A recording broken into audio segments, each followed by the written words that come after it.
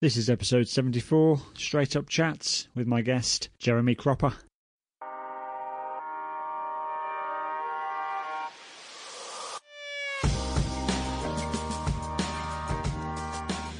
We all make mistakes. That's inevitable to make a mistake. But sometimes we repeat the same mistakes over and over and over again. I hold my hand up, I'm certainly guilty of that. But what if you can break a mistake? What if you can actually become more self-aware, and every time you make a mistake, you can reflect, learn, move on, and not make that mistake again? Today I'm interviewing Jeremy Cropper, and we're talking about how emotional intelligence and self-awareness can help to break a mistake. Jeremy is a highly skilled builder in the UK, running a building and construction company for around 20 years. So huge practical skills, lots of knowledge in that area. But he's made a few mistakes in his life, and he'll get into that in more detail. Found himself in six figures gambling debt, and found himself in a cycle of repetitively making the same mistake. At one point he was low enough to attempt to take his own life, and through those painful experiences he finally took responsibility, started to make better choices, embarked on a journey towards success, and through finding new mentors, new coaches, and becoming more self-aware, Jeremy is now helping others break their mistakes. A soon-to-be author. Let's jump in and talk to Jeremy Cropper about breaking mistakes. A good way to start might be just to share a little bit of your story, like what took you from builder to coach. Okay, so that's a transition I haven't fully made yet, and it's one that I'm going through. I'm still very much a thoroughbred builder, but it's been a very interesting journey, so much so that actually I've decided to write a book about it.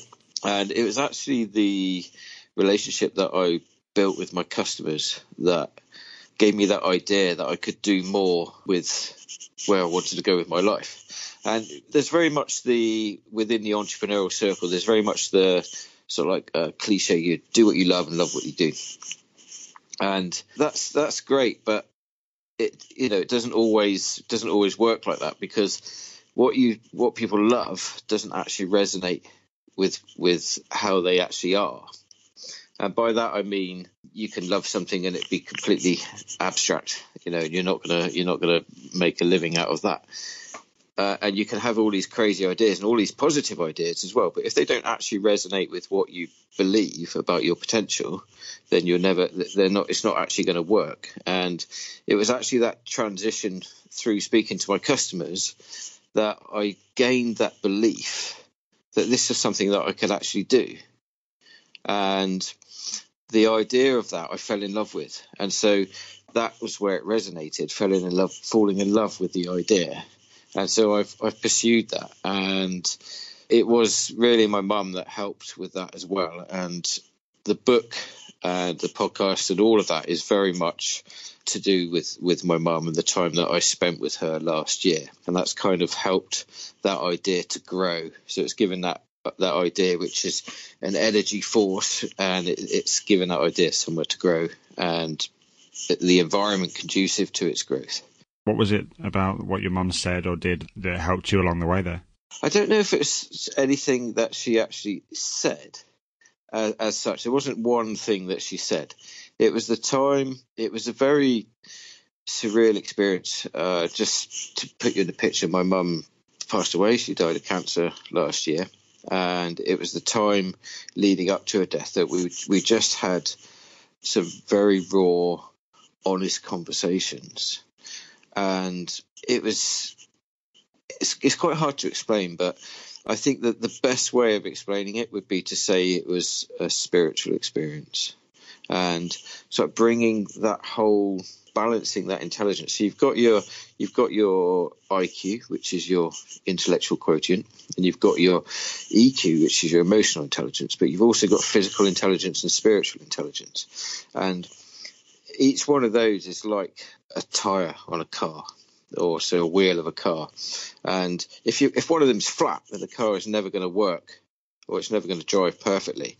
And this was something that really actually kind of twigged with that time with my mum. And so I thought, actually, one of my tires, or two of my tires have been flat, and sort of just inflating them and trying to balance all of that intelligence together, and it just kind of clicked, and I thought, no, this is what I have to do. When you mentioned there about it was sort of raw and honest conversation in that last period of time you spent with her. Up until then, had you not had sort of that level of depth in conversation with your mum? Not to the depth that not to that depth. And it was, there's some things, and I've always been very respectful of my mum, and there wasn't any disrespect in that sense, but actually it was just challenging her, and almost like, I know you're going to go now, Mum, so I'm going to be on my own. Is what you've, how do I know what you've taught me is true? Because I know that I've been conditioned to a certain extent.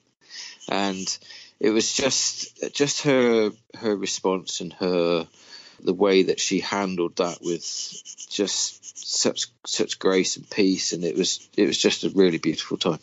And you are living in Cheltenham, UK. But I'd like to know, because you said earlier you grew up in Cornwall. Yep. I'm a Midlands boy, so I'm from Birmingham area, and I think I've been to Cornwall once. But tell us, what's life like in Cornwall? What's life like growing up there? We were very near the sea. I loved the sea, so that was great. We spent a lot of time on the beaches.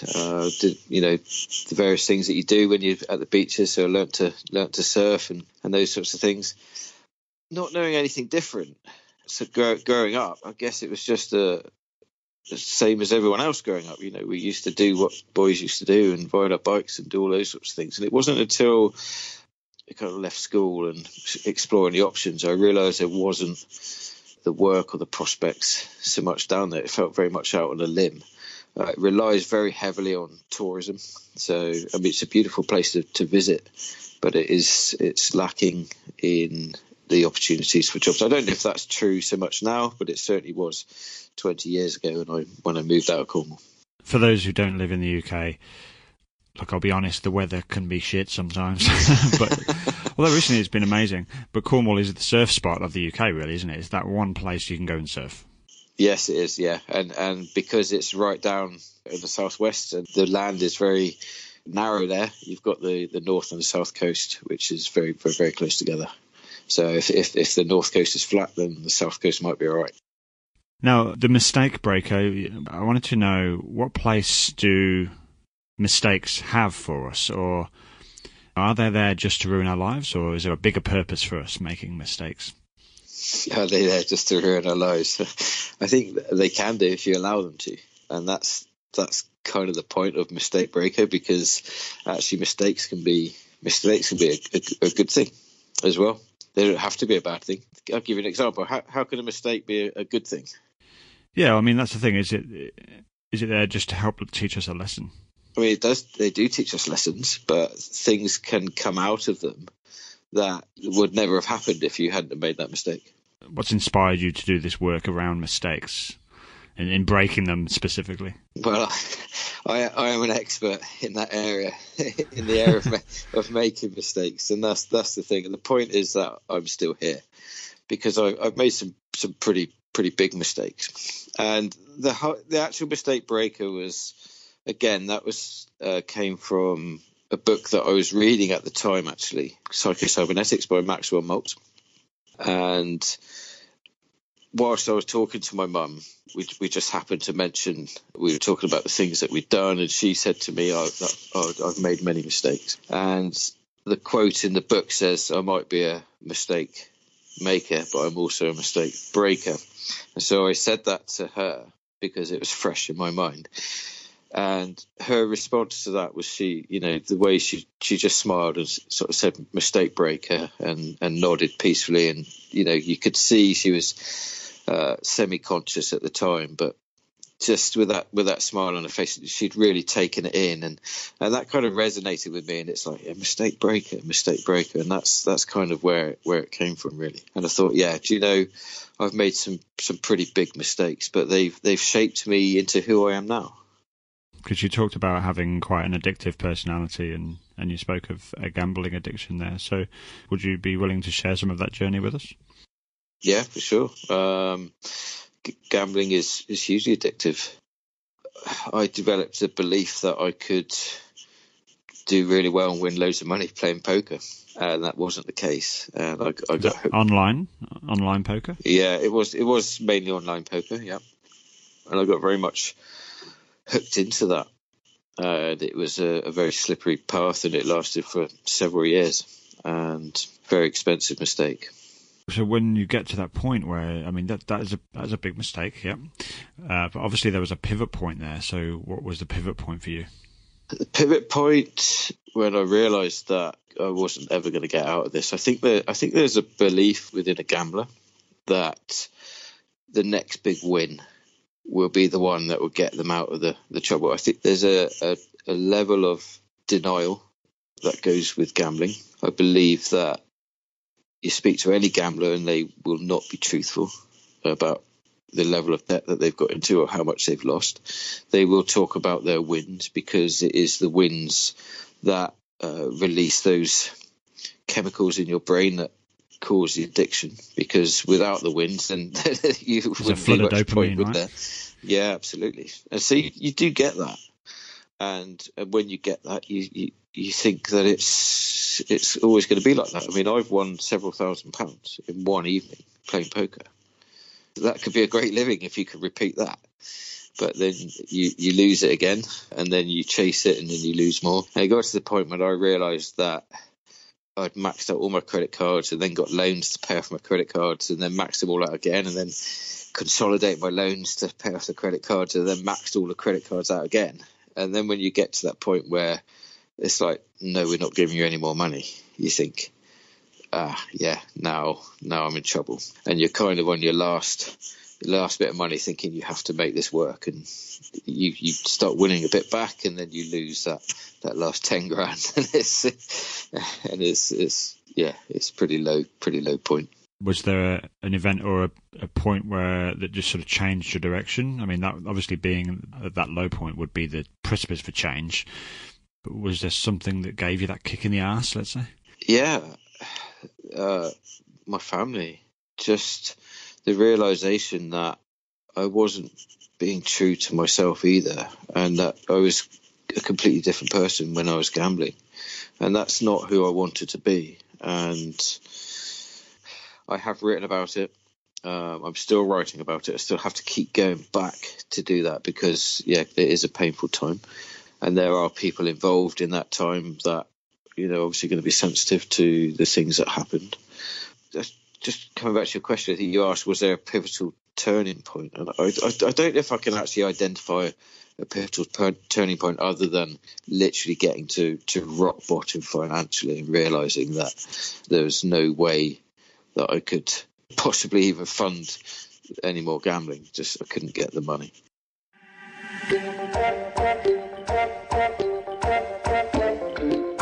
You're listening to Straight Up Chats with the Man Bits podcast.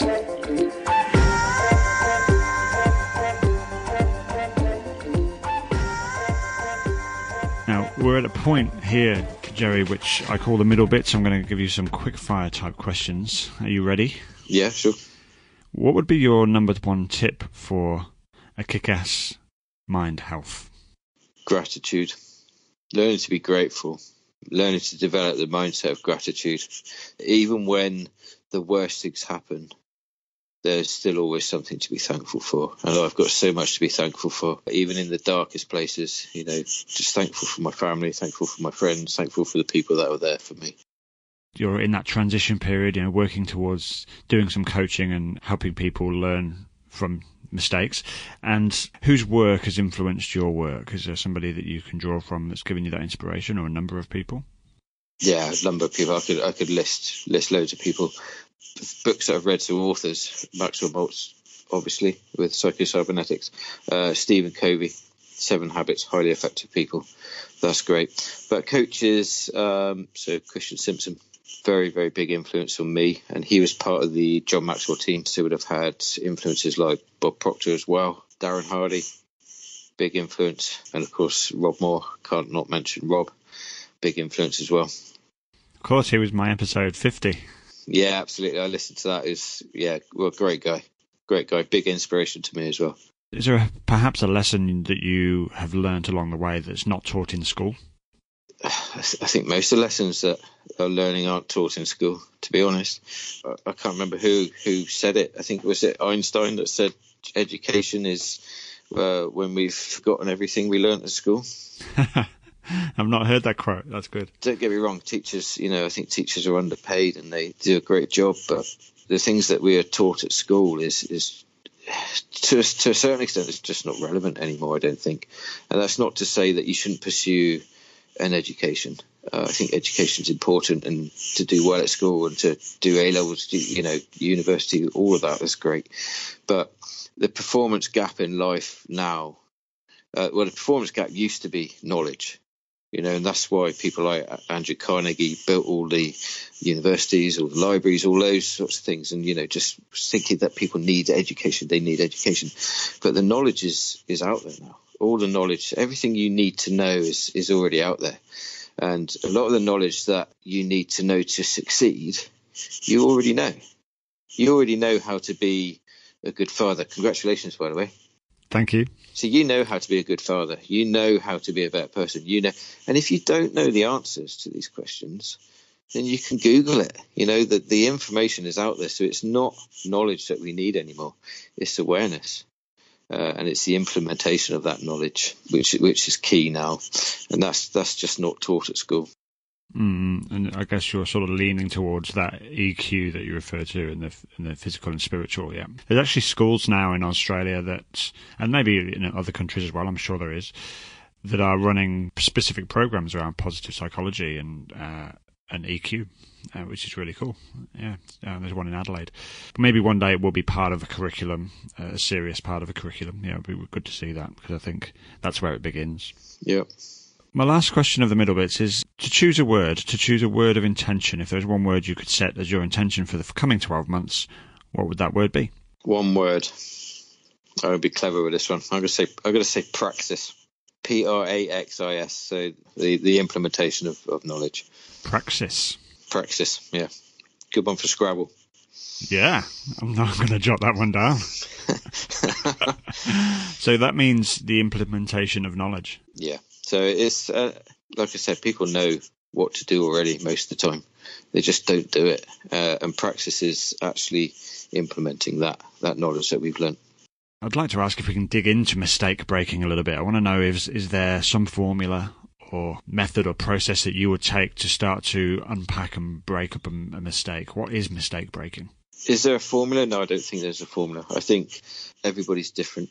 There's no secret to this. I think the idea of mistake breakers is to actually talk about some of the mistakes that I've made and to help people not to do those things. I think if you speak to any successful entrepreneur or any successful person, they will have at least one, or usually a catalogue of mistakes that they have made, and that is pivotal to a lot of them, to helping them learning. We've talked about that, but it's not compulsory. You don't actually have to make mistakes to be successful. And if you can learn from your mistakes, that's great. But if you can learn from other people's mistakes, then surely that has to be better. So how would you help somebody to do that? How would you help someone as a coach? I would help them to think inductively rather than deductively. A lot of it is about developing self-awareness, and rather than being influenced by external information and things, are actually drawing out the information from within them. And so they become aware of the consequences of the mistakes, because the likelihood is that they're making mistakes anyway.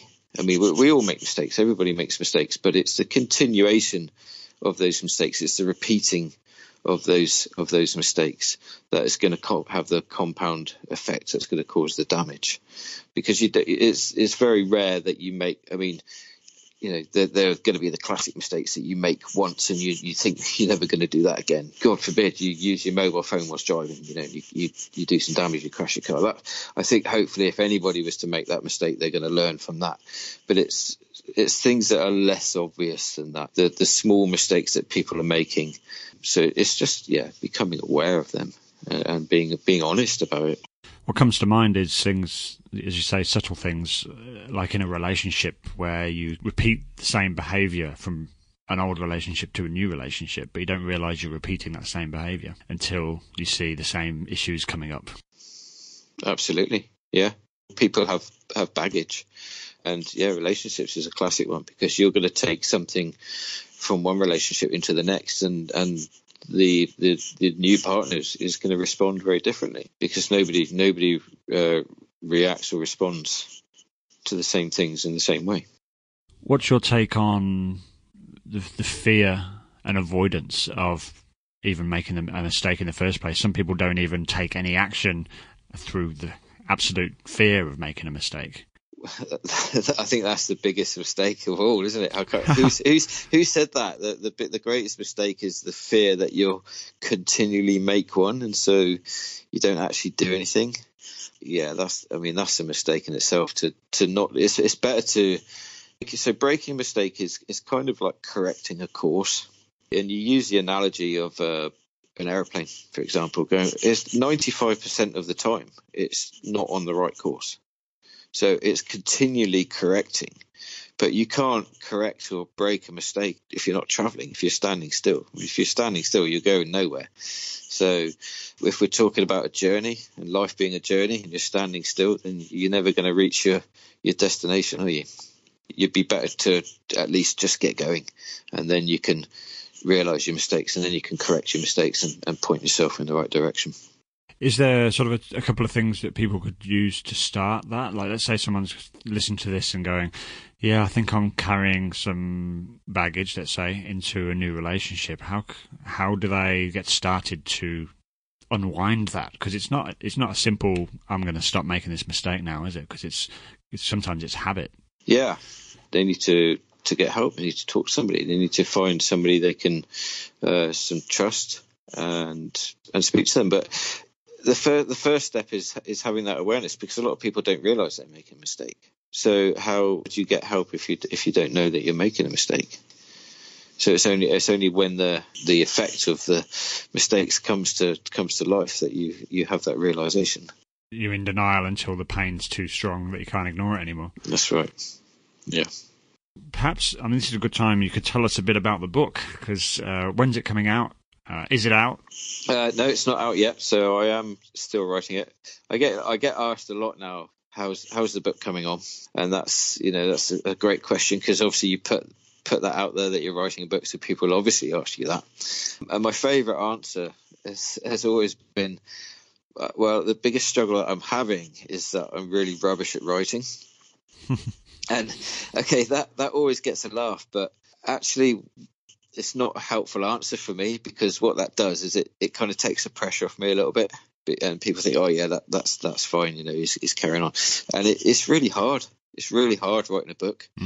One of the hardest things. I didn't realise how hard it would be, and when I give an answer like that, what I've done is I've just actually written a little blog post about it called "My Monkey Called Me a Hypocrite," and that's because there's that part of your brain, the monkey part of your brain, that just wants to digress or go off after anything else. Oh, this is too difficult. You give up. You can do this, and it's really hard. So I'm pressing on. I realise where I'm at. I want to finish it this year, so I'm hoping it'll be finished by the end of this year.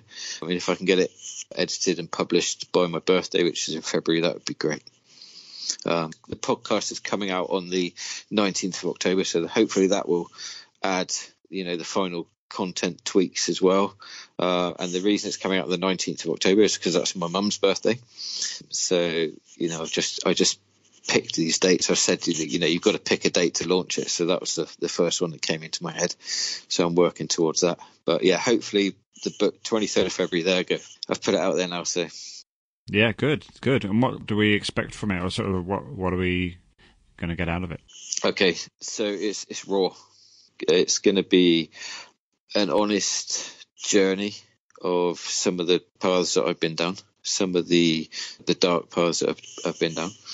How I actually transitioned into the building trade, how I got into that, and then there's a lot about realizing your potential and actually growing that potential is the journey of self-development.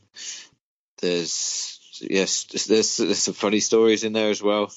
it's full on. It's quite deep. There's a lot of things about EQ, SQ, PQ, and IQ as well, which we've talked about. And just, a lot of the things that I've learned from some great coaches as well. So, yeah, it's kind of a mix between a biography and a self-help book, I guess.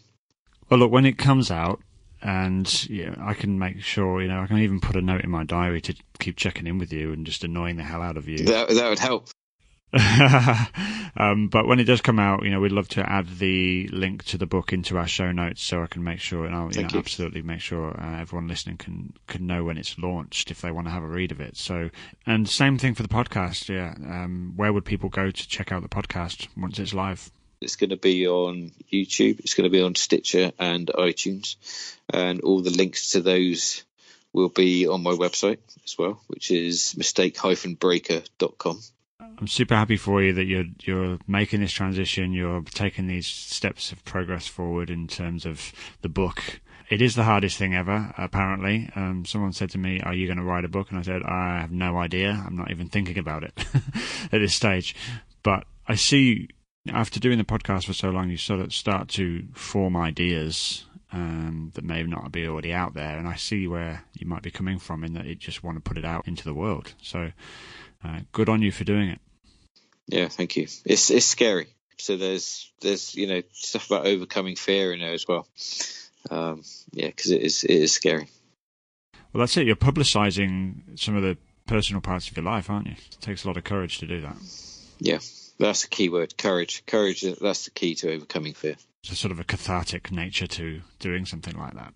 Yeah, I think there is, and one of the best ways to learn as well, isn't it, is to so you take in all the knowledge that you're acquiring, you read it, you write it, and then you teach it, and it's kind of like a full circle. And so, yeah, I mean, I'm teaching myself by doing this, and it's very much a work in progress. The book, I'm gonna have to plug Rob's book, because start now, get perfect later. I've just finished reading that, and it is about now. Just start, just get going, and then you can perfect it later. So that's what I'm doing. I've started, and we're on the journey. Jerry Cropper, it's been an absolute pleasure. Thank you for jumping on with me. Thank you, Paul. Thanks for having me. Thanks for listening, everyone. That's Jeremy Cropper, The Mistake Breaker. Keep an eye out for his book, The Mistake Breaker, coming out early in 2019. If you haven't already subscribed, just hop onto your phone right now, hit subscribe so you'll be notified of any of our new episodes. We have big changes coming in the early 2019, and I'm really looking forward to telling you all about what we're bringing to you. For those of you who'd like the inside scoop on all the changes that are coming in 2019, jump onto our mailing list. That's easy to find. Go to themanbits.com, and on the homepage there you'll see an option there to jump onto our mailing list and become part of the family. I'm looking forward to sharing that with you. Head over there and have a great week. Next week I'm bringing to you Dan Griffin. He's an internationally recognised author, thought leader and expert on men's relationships and masculinity. So I'll be asking Dan some questions about his history of mental health and addiction, and how he's now helping men take a holistic look at sobriety through the 12-step program. Join me next week for that one, and obviously on Sunday for our bonus episode. Have a good one.